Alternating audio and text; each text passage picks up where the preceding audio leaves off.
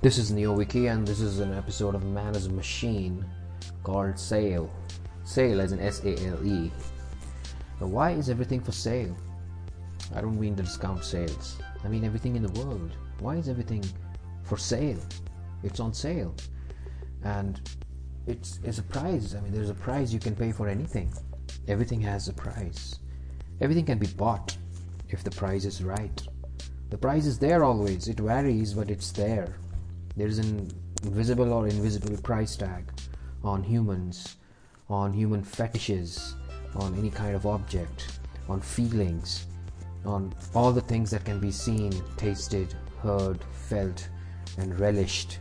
The price to pay can be your beliefs, desires, freedom, morals, anything.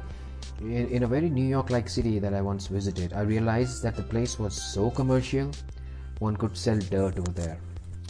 As my earlier, posts I've given agreed that commercialism is important, but to what extent it has crossed all limits? It's scary. Sales has been a big question mark. Always, it has been very difficult for me to sell. After being kicked out of many sales jobs, I realized I can't sell. I might be able to do some consultative selling, but not the sales kind of a selling. I've watched and interacted with the sales guys, and I found them different from what I am. But one cannot escape from sales, as one is selling oneself all the time. We are not just selling a product, we are selling ourselves.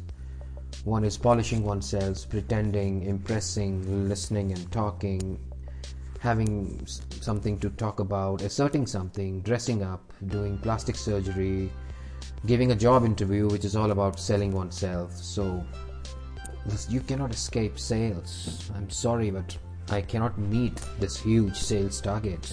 Again, this is NeoWiki signing off.